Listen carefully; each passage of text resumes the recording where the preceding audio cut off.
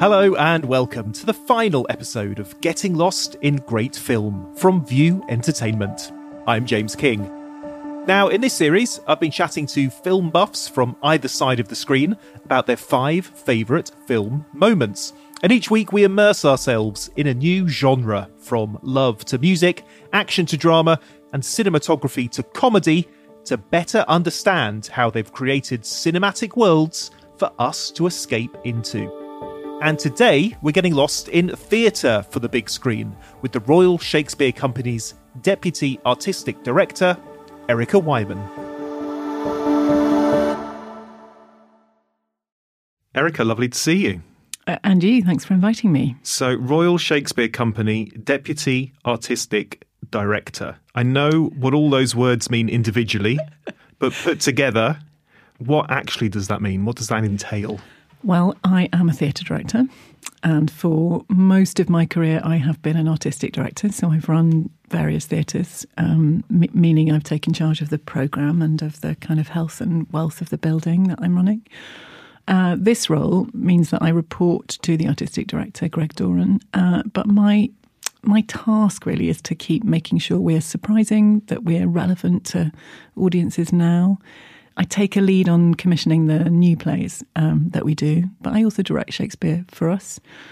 And I also have a kind of keen interest in making sure we're really national. I've done quite a lot of my work either on tour or for the previous 8 years before I came to the RSC, I was at Northern Stage in Newcastle upon Tyne. So I sort of have a real sense of what it's like not working in the capital and how much the company means around the country.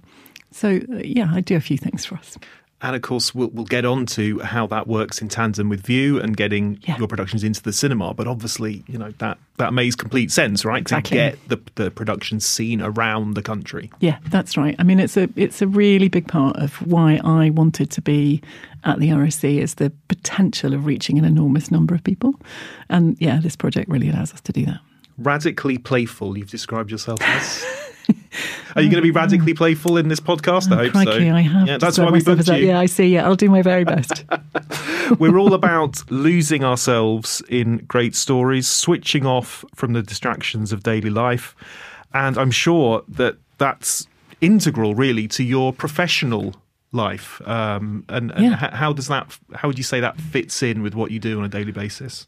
Well, you're right. It's absolutely at the centre, and it's funny thinking of the word playful. You know, I'm a grown up, and I don't think of myself as playing every day. But actually, I'm very privileged to be in a rehearsal room most days, and for some weeks of the year in my own rehearsal room, leading that room, and they are places of play and also a flow. I mean, it's a very sort of, feels like a bit Californian as a way of talking about it, but a place where you can forget about other responsibilities and just completely disappear into the work.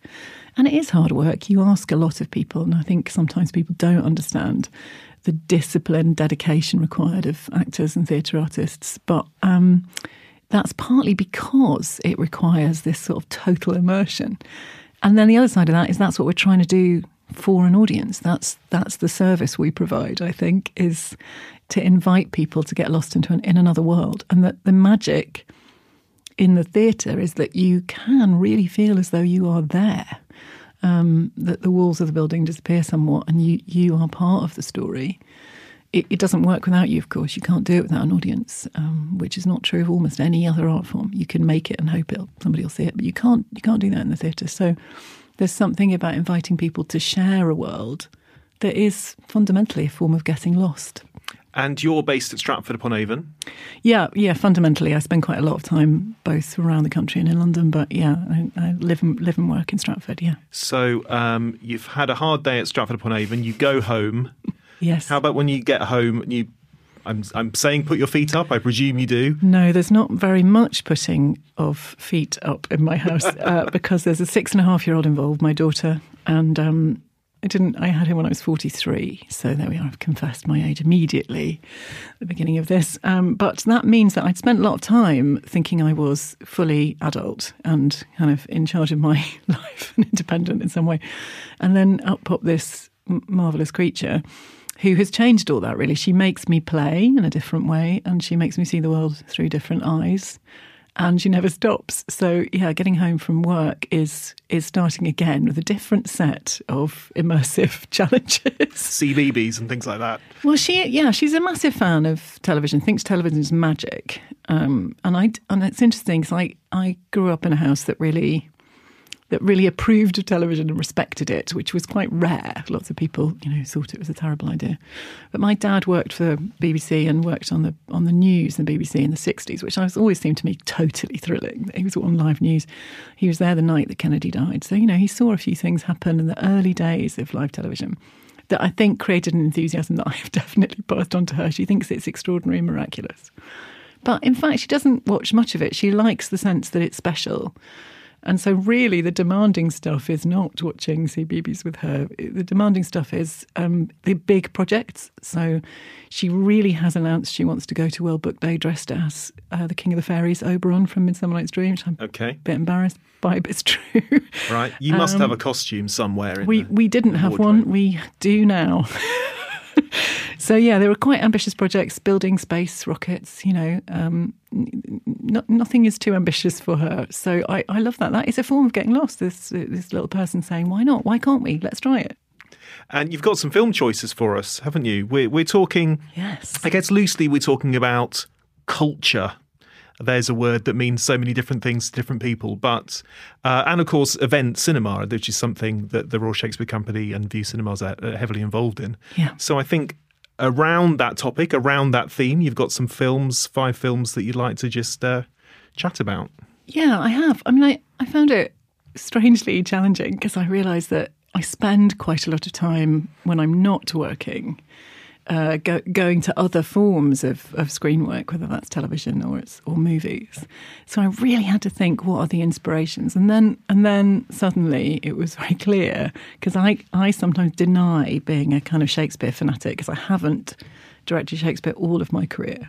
And then when I was asked this question, I realised that quite a lot of my choices are Shakespeare, so that's good. I mean, the one I thought might kick off with is made in 1979, but possibly the greatest Shakespeare on film that I know, which is Ian McKellen and Judi Dench as Macbeth and Lady Macbeth. Greater than both by the all hail hereafter. Thy letters have transported me beyond this ignorant present, and I feel now the future in the instant. My dearest love, Duncan comes here tonight. And when goes hence? Tomorrow, as he purposes. Oh, never shall sun that morrow see. Directed originally for the Royal Shakespeare Company by Trevor Nunn. And this may seem very close to home, but it's really special because one of the things I do at the RSC is look after the Other Place, which is a 200-seat studio theatre, which has always, for 45 years, had a kind of spirit of adventure and experiment and not anything like the rather stuffy image of theatre going that we sometimes have in this country, kind of properly adventurous and youthful and playful and radical and all of those things. And it was set up by a woman called Buzz Goodbody in the early 70s when Trevor Nunn was the artistic director. And what she wanted to do was bring a different kind of audience to Stratford.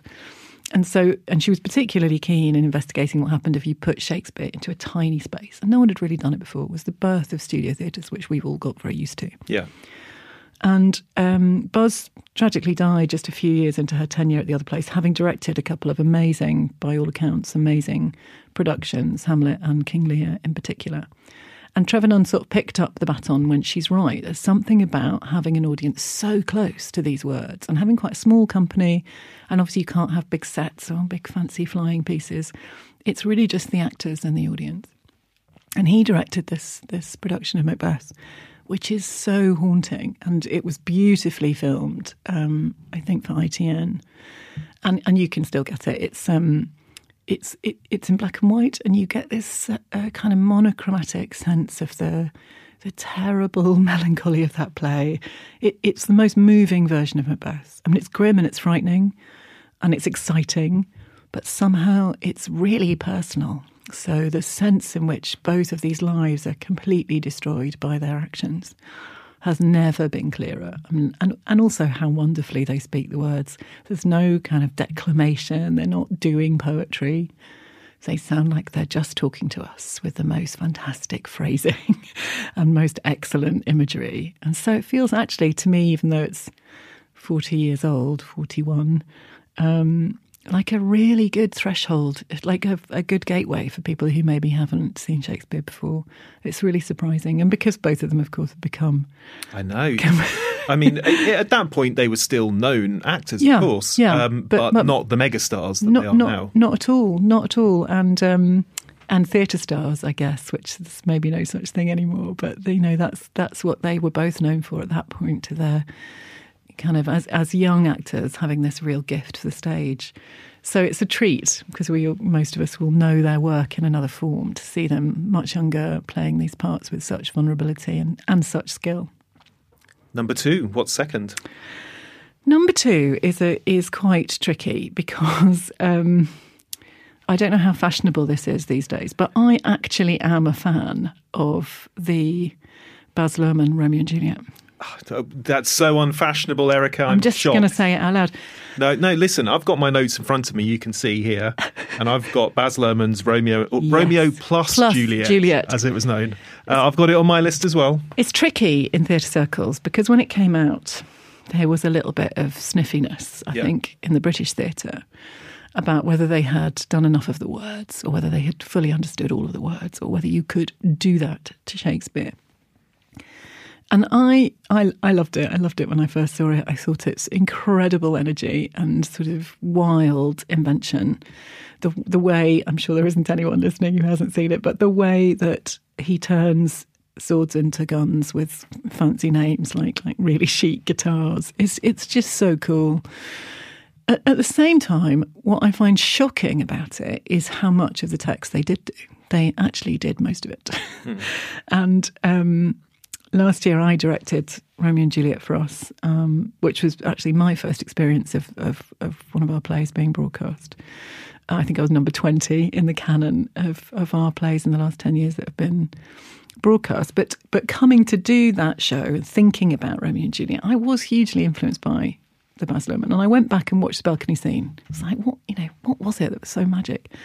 And of course, you turn it on at the balcony scene thinking that's what you're going to do some research, and then you can't help but go back to the fish tank. The fish tank is a work of genius. My soul cries. So you've got this incredible image of seeing each other through a fish tank, which is a little bit like, if I can remember it, Falling in Love, that there's this sort of filter and you can't see anything but the person you're falling in love with. So it's very clever. But it's also Shakespearean, which may sound odd. But what he's really doing in that sequence when they meet at the Capulets' party that Romeo shouldn't be at is creating a world where the impossible is possible. There's a different version of that evening. It should be that he has to keep his mask on or his hat over his face for the whole evening and not be seen at all. And as soon as he sees Juliet, he cannot do that. And so the fish tank moment is so amazing because it's properly about going, they just have to let the other person look at them. And once that's happened, we're all done for. They have to be together, and that is how the play works. So when I came to do it, I obviously you cannot have a fish tank on stage. I mean, you can, but it wouldn't have worked because that would have been a moment between them. And of course, it's about the audience. So I created this huge kind of rave dance number because I wanted it. I mean, I say rave, that's showing my age. It was actually grime because we properly did our research about young people right now. And I had them dance in between Romeo and Juliet. And it took a long time building it and trying to work out exactly how that sequence was going to work. And there was this blissful moment where Ballygill, who was playing Romeo, said, "It's the fish tank." Because I felt strongly if I said I was trying to make a fish tank, that was a disaster. So I hadn't confessed. But he was right. That was what I was trying to do. That actually they were seeing each other through impossible odds. So yeah, I love it. And I think it's a great introduction to the play. It's got a wild spirit, but also importantly, it is a tragedy, which cinema hasn't always respected that about putting plays into screen form, which of course that's not as live, but it's an interpretation of a play. It is a little bit cheeky at the end. It suggests that a happy ending is slightly more available than it is in the play. But it doesn't go there. It is a tragedy, spoiler alert. And I love it for that, because it was so squarely aimed at young people, and I thought it didn't condescend at all. It said, this is a horrible story about how this society has fallen apart, and the adults actually in the film are kind of caricatured monsters, but they're monsters. And the young people are not, which I think is what the play's really about. And you said that when you directed Romeo and Juliet, I think it was summer 2018, that was broadcast. So many people listening will have seen it at View, I'm sure. Did you know it was going to be broadcast when you went into it? And I agreed to do it. Yes, I did. I did, because of my role. I've been quite closely involved in the broadcast, and actually I have been the go-to woman, if you look back at our back catalogue, for when the director gets too scared to do the introduction to their own show. Guess who pops up? John Wyver, who's produced all of the broadcasts for us. He's very funny. It's quietly going, Erica, you don't happen to be free on Thursday night, do you? Exactly 7 minutes to 7. So I'd been quite closely involved in other people's, in trying to find ways to kind of frame them and talk about them in the context of the season, or give people a clue as to what they're about without spoiling it. Because I think one huge opportunity that the relationship we have with you gives us is to reach people who might not feel like going to the theatre is for them, or is too difficult geographically, or it's more about what it feels like. They think they might have to dress up, it might be expensive, etc., etc. They feel more comfortable in a cinema environment. So we've tried to be quite canny about that and make content around the work, and including in the introductions to the live broadcast, that give people a sense that there's nothing to be afraid of. This is just a story and they're going to be fine. Yeah. So I had done quite a lot of that. And then, knowing it was going to be broadcast was a big deal for Romeo and Juliet, partly because it's such an important text. So many people study it at school, one of the most studied. And this hell of a responsibility, which I set myself. I wanted to set it right now. In a kind of imagined world, there are no phones or computers, because otherwise the story wouldn't work. But apart from that, it's a kind of now. And I therefore really wanted it to work on screen. But you can't begin thinking that, because first of all, you've got to make it work in a 1,000-seat thrust theatre in Stratford. Right. But it's there in the back of your mind. But it's in the back of your mind. We used to use the phrase broadcast to the nation, because that just puts the fear of God into you. It's to just say to the company, and of course, in a couple of weeks after that, we will broadcast it to the nation. And I think that helped to get us used to it. And it was a very young company. A handful of people my age playing the parent figures, but a lot of very young actors, and quite a lot new to Shakespeare, and with a great number of them from different bits of the UK. Something I remember very clearly from the night of the broadcast was the unbelievable excitement in the cast, where they realised that family and friends were watching all over the country. It was really thrilling. And there were people who hadn't been able to get to Stratford to see it. He had a brilliant actor called Josh Finan, whose family from Liverpool, and they hadn't seen it yet, and they were all piled into the cinema in Liverpool to see it. So it was great. And Bally, as who I mentioned before, he's from Coventry, which is 25 minutes from Stratford.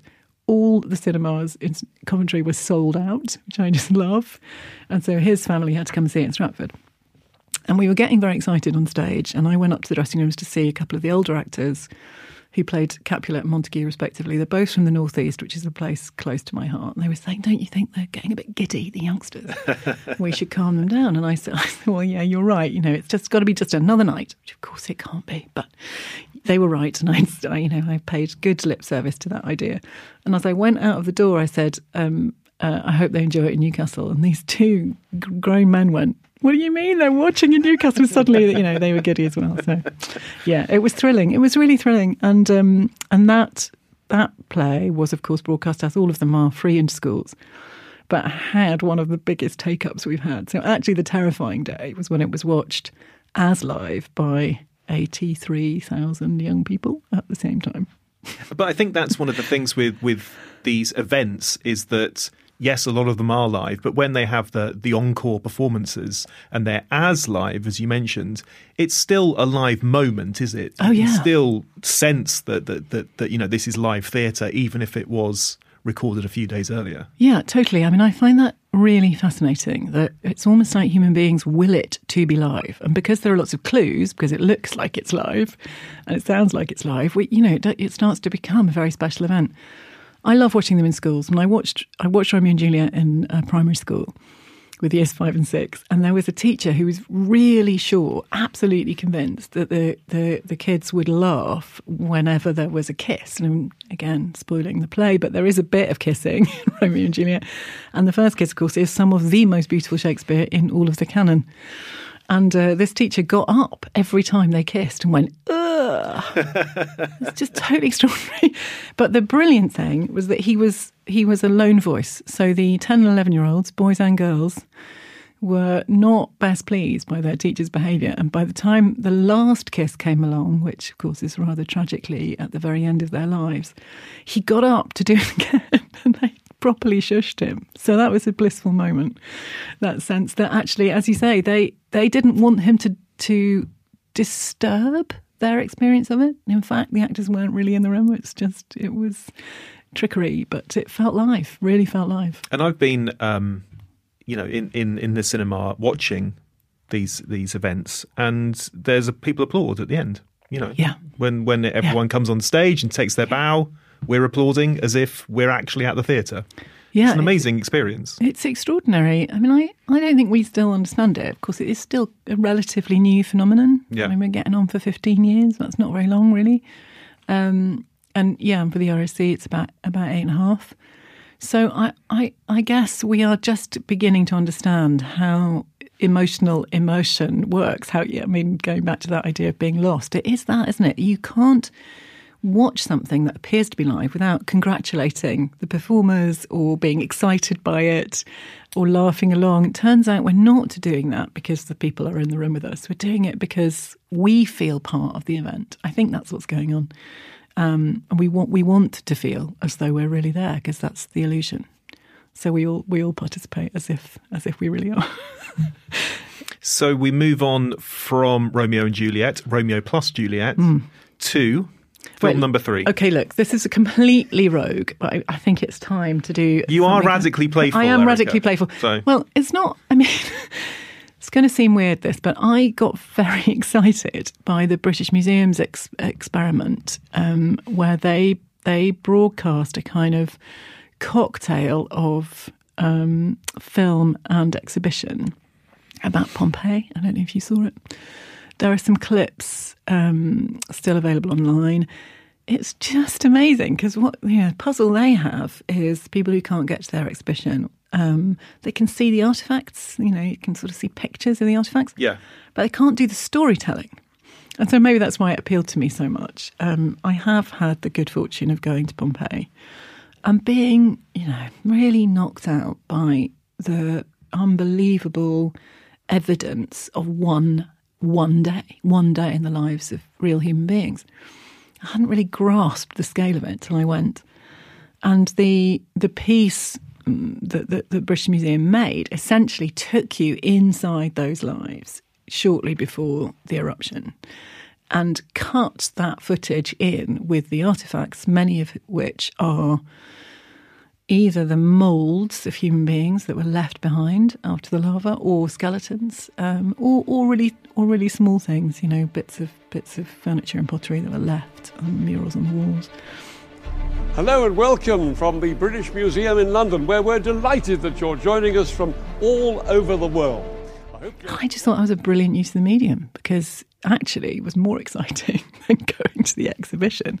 I love a good exhibition, but I think I go to exhibitions as part of my work. I've always had the good fortune of being introduced to museums and galleries. I think they can also be intimidating places where you're not sure how to interpret what you see.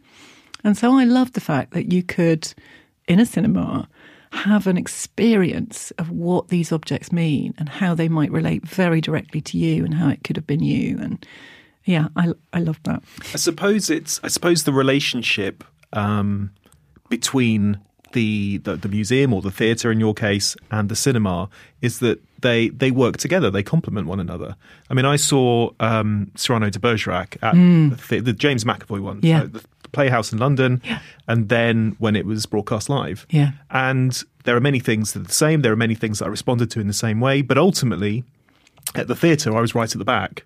In the cinema, I and everyone in that cinema had the best seat in the house. Yeah. And we were seeing close-ups, we were seeing edits. Maybe there were things we didn't see at the cinema that we would have seen at the theatre, but work the other way around as well. Yeah. And so the two things, kind of, whether it's an exhibition at a museum, whether it's a theatrical performance, you get different things from each one, don't you? Yeah, you totally do. I think that's a really important thing to say, that if people haven't experienced both, they might think that they're a kind of mirror for each other. I don't think they are. I think you get the best of the experience, but you also get things that as you say, you couldn't get the other way around. So in Romeo and Juliet, there's a scene between Lady Capulet and Juliet that is often, I think, ignored or cut or passed by on stage.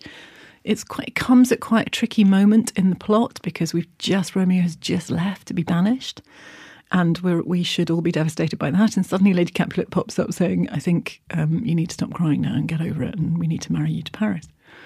And when I staged it on top of this kind of metal box. It was quite a kind of tough production about a kind of urban environment and how lonely that was. And so Lady Capulet went up on top of this box and had this very intimate conversation with her daughter.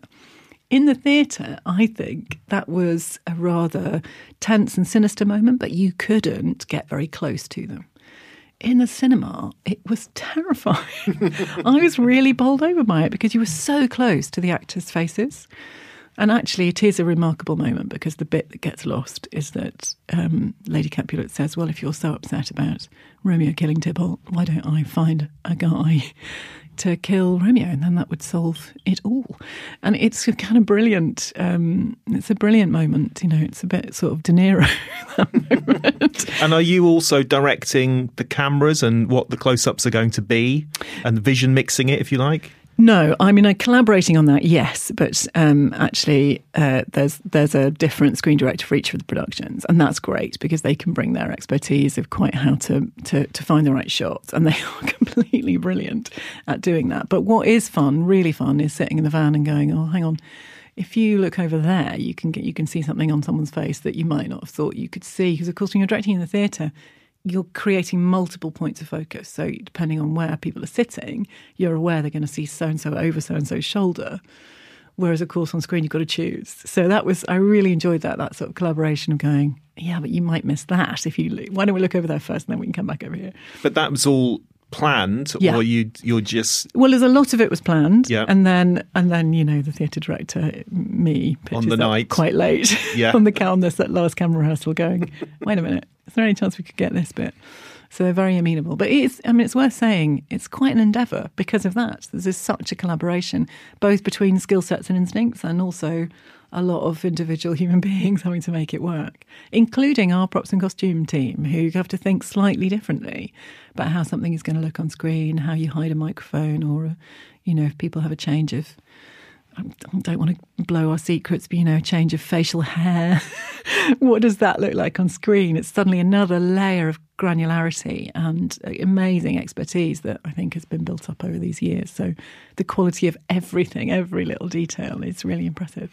You mentioned with Romeo and Juliet, people were very excited on the night of the broadcast. Do you find occasionally that it's the other way around? Perhaps more seasoned actors are like, oh, I'm doing this for the theatre, I don't want to have to think about the cinema as well. Well, I think when we started, there was a bit of that. I mean, of course, there had been some examples, most notably N2 Live, before we began. So I think we'd learned a lot about how to prepare actors for the experience. I have really seen it change, though, in sort of 5 or 6 years, because I think what actors have begun to realise is it is a really respectful and authentic way of seeing the theatre.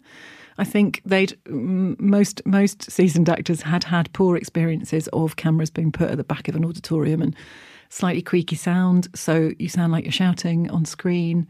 And the sound is very sophisticated on these broadcasts. So as people have dared to see each other's work, or some of them have been really brave and seen their own work on screen, they have relaxed, and I've really noticed a kind of relish for it. A lot of them say it feels like a second press night. So you get the sense of a real sense of occasion, but without the journalist scribbling about you in quite the same way. So it's quite celebratory, actually. You do have to stay calm, because if you start thinking, this is the only chance I get to get this on camera, then that's never a good way to think about performing on stage. It is a different art, I think, acting for screen and for stage, and lots of people can do both. But if you start thinking this is the shot, actually nerves will get in the way and your relationship with the audience won't be as alive. So it was right what those experienced actors said to me, although they couldn't follow their own good advice. But to calm down and to go, it's another night and it's the guys that are here. That's what matters. And if we play to them in the auditorium really well, then that will communicate on screen. I think it does. Where do we move on to then after Pompeii? Well, I can't quite decide what order to say these in. I've got one more Shakespeare example, but maybe before I do that, I felt I needed an honourable mention for the first time that I thought this could really work, which was before I worked for the RSC. And my partner at the time was Richard Bean, the playwright, and he wrote One Man, Two Guvnors for the National Theatre. James Corden starred in it in the original production.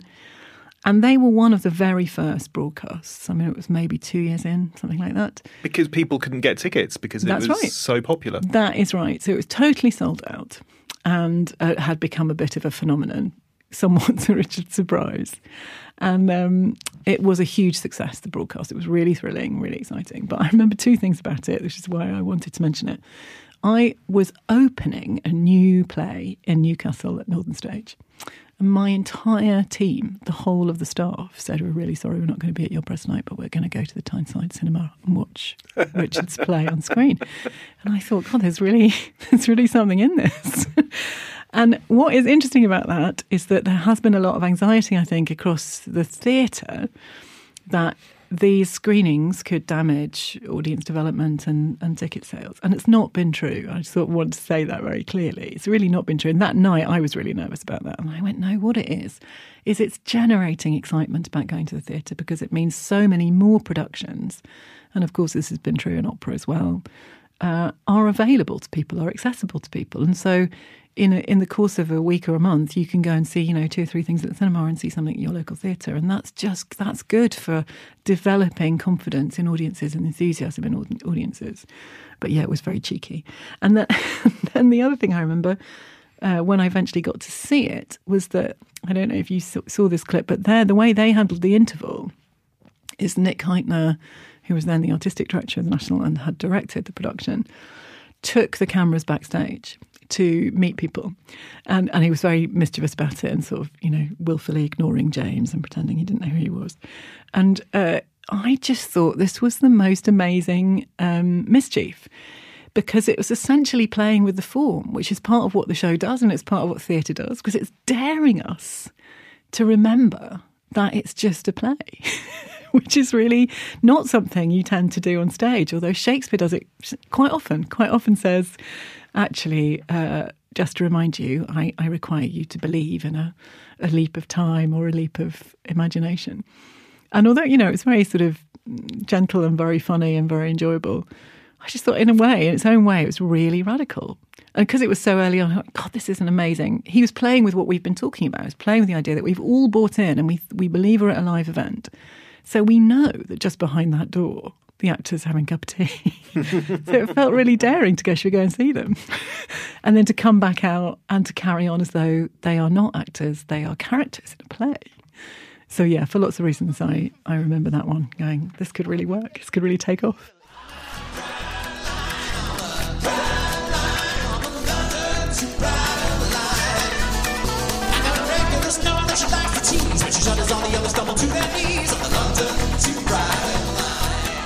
Are you an actor? Does it show? It's the way you stand at an angle as if there's an audience over there. Are there films that you can think of that have captured theatrical life very well? I mean, I was thinking of a few, like there's Waiting for Guffman, which is more about Amdram. It's not, but I thought that was funny. All About Eve is probably one of the classics about sort of the backstabbing and the egos. Black Swan was one of my favourites, which is, I suppose, more about ballet, but I suppose at the same time it was about performers. Personally, I've always loved those stories about performers or actors who in some way get taken over by the characters that they're playing. Yeah. That might be quite a romantic way of looking at acting by someone who isn't an actor, but I do think that that's a fascinating psychological journey to take. Yeah, and you're right that it's not very common, I'm pleased to say, that actually actors are pretty good usually at knowing where the line is. But we're all attracted to those stories, I think, because they're a little bit like what happens to us when we're watching something, that we get lost in it and we can't quite tell anymore what the reality is. And I suppose it relates to dreams, doesn't it, and what it is to fantasize about being somebody else, which is what we think acting is. Yeah, and being someone else night after night after night. And what is true, I think, is about those stories that I recognise in real life is that there is an emotional cost to doing that every night. I'm going to sound like I'm talking about nothing but Romeo and Juliet, but actually an actress who played Lady Capulet, Mariam Haque, she was having a really tough time a few weeks in, just going through really hard work.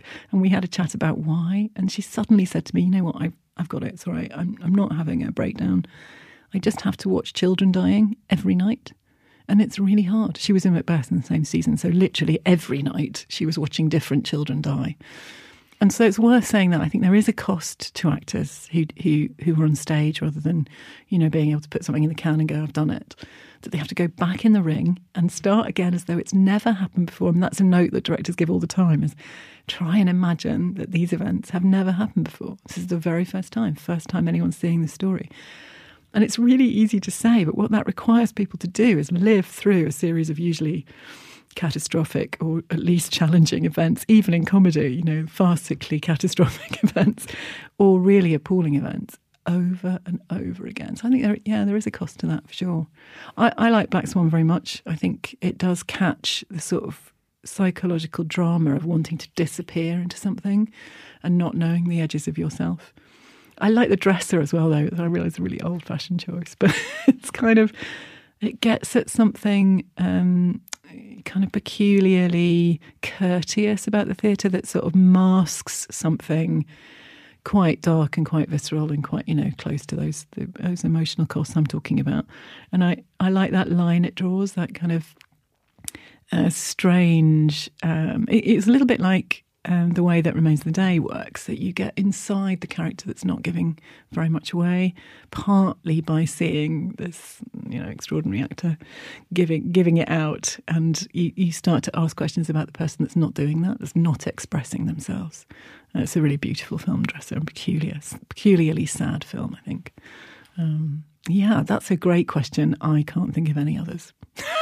Maybe I avoid films about the theatre. Well, and also I think possibly that films about films are more popular than films about theatre. Yes. Really films about films, they're endless, whether that's recent Tarantino's or going back to Singing in the Rain or something.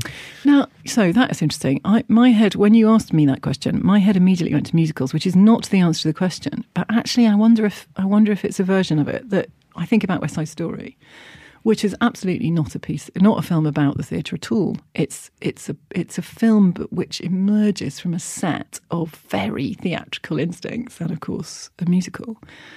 And I guess what I find interesting about that, because then as we were talking, I was going, My Fair Lady, and there's a whole genre of films that are unapologetically theatrical, which is different, I think, and I find them really fascinating. The way that you can stop time on screen. So the sequences in My Fair Lady where all of London is bustling, and then just the daring of it to just make everybody stop. And that can't possibly be real life. So you're outside of naturalism, but you're not looking at a set. You're looking at a real place. So what happens, I think, in your brain is what happens in the best theatre, which is that suddenly you're looking at something poetic and gorgeous and strange and framed, and in the heart of it is a real character that you believe in. And musicals do that. The way, going back to West Side Story, in a way, it is the best version of Romeo and Juliet on screen. Obviously, mine is very good. Obviously, Baz did quite a good job. But there is something about understanding its form in West Side Story that's amazing and really of its time. And I appreciate it's not really about the theatre at all, but it is about staging violence and love in a way that goes beyond the real to something more more profound, maybe. Yeah, and I think in those early days, I suppose, when West Side Story came out, cinema was much younger than it is now. Yes. People were really exploring how these two things can exist, because musicals were hugely popular on the stage, but cinema was also hugely popular. So how are these things going to work together, and how can they inform one another? Maybe we're a bit blasé about cinema now, but I think at the time it was still perhaps more exciting. I think you're right. I think I've realised the answer to your question was in your question, which is Singing in the Rain. Yeah. Because actually, the sequence in Singing in the Rain that gets forgotten is the writing of the new scene through the night. And appreciably, they're exploring Hollywood and filmmaking, but all of the bones of that piece, I think, are theatrical. And actually, even Singing in the Rain itself is staged like you might stage it on in a theatre, in an auditorium. This sense that we all suddenly become the audience, and we're playing, in and out with that character. But yeah, that is my favourite moment. Is when I don't know if you remember the bit where they jump on the sofa and kick the sofa over because it's the morning and they've done it, and that sense of teamwork and collaborative working to make something for the urgency of the theatre. Yeah, maybe that's the one. Well, it's funny you should say that, because there was a quote in an article about you in The Stage magazine where they said unity and collaboration are Whyman's watchwords. That's nice, isn't it? I think that is really true. I mean, it sounds immodest when you say it, but I guess what I meant was it is a collaborative art. And sometimes the way we write about it or ask questions about the theatre or the assumptions we make suggest a much more hierarchical way of going about things. Because we're interested in stars and that theatre can make stars and always has done, and maybe the RSC in particular has often discovered young actors to be incredible talents that are going to go on to great work on screen, for example, and then hopefully come back to the stage at some point in their lives. I think that sets up an idea that there are these singular artists and everything else is serving them. But it's really not my experience. Great work in the theatre happens when everyone is pulling in the same direction. And I mean, a few years ago, I did a production of Oh, What a Lovely War, the Jane Littlewood piece. And I got a colleague who used to be a Marine to come and talk to us about being a serving soldier. This may seem like it's off the point, but it's not. And he talked to us about, being she very specifically wanted a company of 12, because that's the same as a group of men who would have served in the First World War. And he said, you think you know what life and death is, but obviously you don't, because when it's for real, it's very different. But actually the thing that struck my ear was that he was also a man of the theatre and understood us a bit. And he was right. We do think we know what life and death is. Now, we know that it's not real life and death, but we have to look after each other because we are out in front of an audience with no safety net. There's just the hope that we've remembered our words, that people are going to like it, that we're going to keep going, that, our hair isn't going to get caught in our jacket, which, of course, if it happens in real life, is fine. But if you're mid-flow and you're about to jump off a building or something, it's not okay. So that sense of being deeply reliant on each other and able to improvise and able to cope with whatever comes your way, you can't do that without brilliant teamwork. Final film time, then. I think we're going back to The Bard, aren't we? We are going back to The Bard, and my challenge, I guess, is that we've got this amazing group of films that we have captured. The Shakespeare's plays, one by one, not repeated at all since the first broadcast in 2012, which is David Tennant's Richard II. I was like, still one of the biggest of all time. I was going to say I should choose that one, obviously, because it is one of the biggest of all time. It was the most incredible event. The real sense the whole nation was watching, and David's performance and indeed the company's performance is really amazing because it's a little known play. I mean, it's really very beautiful. However, treacherously, I'm not going to choose that one. I'm going to choose Much Ado About Nothing. Ed Bennett and Michelle Terry in the leading roles. Michelle's now the artistic director of the Globe, Shakespeare's Globe. And I'm going to choose that one because, coming back to being in a school, I also saw that one in a school. It's the first time I'd watched one of the broadcasts into classroom. And I mean, it's a great production. It was set just after the First World War, which really suited that play. So I think it really, for me, explained how that play works, that people are coming out of a period of melancholy and trauma, and they say they're never going to feel happiness again, and it's rubbish. And so it's one of the most glorious happy endings. It's properly like Christmas Carol, it's joyful because they're obviously going to get together, but it's very convincing that they don't think they will. And Ed and Michelle are wonderful. But my memory of it is watching it with 2 intervals in a school in Northamptonshire. And in the second interval, we had just got to the chapel scene where Hero is revealed seemingly to have betrayed Claudio. And then the interval fell. And there were these 8 and 9-year-olds absolutely furious with him. I mean, livid. And they were arguing with me because somehow I represented the company, but also Shakespeare. And I remember being really tackled by them, going, what was he thinking? I mean, can you explain to us? She is obviously innocent. And there was this one lad who was brave enough to say, look, he's seen evidence with what he thinks is his own eyes that she has betrayed him. Anyway, this massive debate broke out. And it was just the most wonderful thing, seeing young people respond to that play in that way. Because, again, I did it when I kind of introduced this story. We think of it as a romantic comedy, and it is. But at the heart of it, which is Shakespeare's genius, is a near tragedy. And we all have to really go there. And that's what's extraordinary about the plays, that you plunge into them. And the idea that we could feel, in a school of a morning, as if, as we were saying before, as if we were in the theatre. They really felt as though if they could get hold of the actor playing Claudio and tell him that he was wrong, they could change the course of events. And that was really exciting. I was thinking back to Kenneth Branagh's movie version of Much Ado in the early 90s. Yeah. Kenneth Branagh's in it, Emma Thompson, Denzel Washington, great cast. Amazing cast. Keanu Reeves is in it. Yeah. And I was remembering that time in the early 90s when we saw him as one kind of actor, the sort of doofus, American teenager. Yes. He did that movie. My Own Private Idaho is loosely based on Henry IV, Part 1 and 2. Yeah. And I think he also went and did Hamlet on stage as well. And I'm not saying that he's Ken Branagh or Laurence Olivier or any of those people, but there was something that I loved about the fact that he was so desperate to try. He was he was so hungry to prove himself. Yeah. And if you want to prove yourself as an actor, what do? Shakespeare. I think that's completely right. Why do you think it still is that? Well, it's hard as an actor. The plays are 400 years old, so we're sitting here talking about them as though they're alive now, because actually when they're done well, they are. And I think that challenge just at the get-go, it's really exciting for an actor to go, can I make it live now?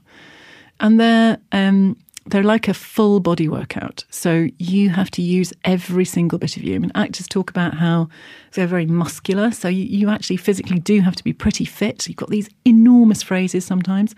And to make it feel like it's contemporary English and we can understand it, actually you need to get the breath in the right place. So sometimes you're being really quite athletic with your breath. But equally, they are asking you to the plays, the characters are asking you to play these huge gamut of emotions. So you're kind of, it's an extraordinary stretch that in one scene you might be moving from something very sort of chic and elegant and on the surface into your deepest, most private thoughts and back again. And that's what the verse can do. I guess that's part of, I think, why they live, these plays, and they're still interesting to us, is the verse asks you or gives you the tools maybe to share what's going on right inside yourself and at the same time be in dialogue with another character. So, they ask everything of you. I guess they're like, doing a sprint and a marathon at the same time.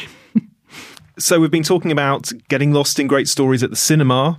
I mean, is there one thing, one moment, one particular occasion that springs to mind when you talk about things like that, when you think about things like that? I mean, there are quite a lot, so it's quite tricky. But a recent experience that felt like it captured what we've been talking about what's special about feeling like you're in the theatre was the live broadcast of Fleabag. Oh. Because, of course, the kind of wild rawness, the sense that you're kind of seeing the origins of that character and the daring, the courage of the original. And yet, Yeah, that sense that you're just there in a room with her and actually it's just for you. I love that she brought it back, actually, Yeah. because the stage that she was at in terms of a TV star and, an international TV star with that, she didn't have to. No, it's interesting, isn't it? It felt like honouring, the team that put it together in the first place and where it all began, the fact that it did begin in the theatre. But also, I had a sense watching her that she was really loving it, that there was something about doing it live in a room for an audience that's what is the essence of that character. The courage to say, you see all of me. Yeah, was really vivid. And of course it translated beautifully to television, but there was something really special about seeing that on a stage again. And if we can lose ourselves when it's just a solo show, when it's one person, that shows you that it's extra powerful, that you don't need all the whistles and bangs and the chorus members. You can just do it with one person. Totally. I mean, in a way, that runs through, I think, all of my choices, and the sense that the thing that I love about the theatre, which is it's really just actors talking to an audience. That is all it is. And that in itself can be completely magic, can conjure landscapes and huge range of feelings and excitements. Yeah, that's a good one. Erica, thank you so much for joining us. Thank you. Thanks for listening. Now, if you got lost in this episode, let us know at View Entertainment on all the usual social platforms. The hashtag is #GetLostInGreatStories.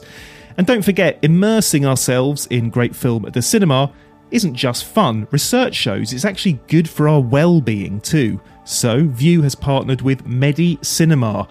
MediCinema build and run cinemas in hospitals to help improve the lives of patients. If you'd like to find out more or support their incredible work, head over to the podcast show notes for further details. Until next week, it's goodbye for now from me, James King, and all at View Entertainment.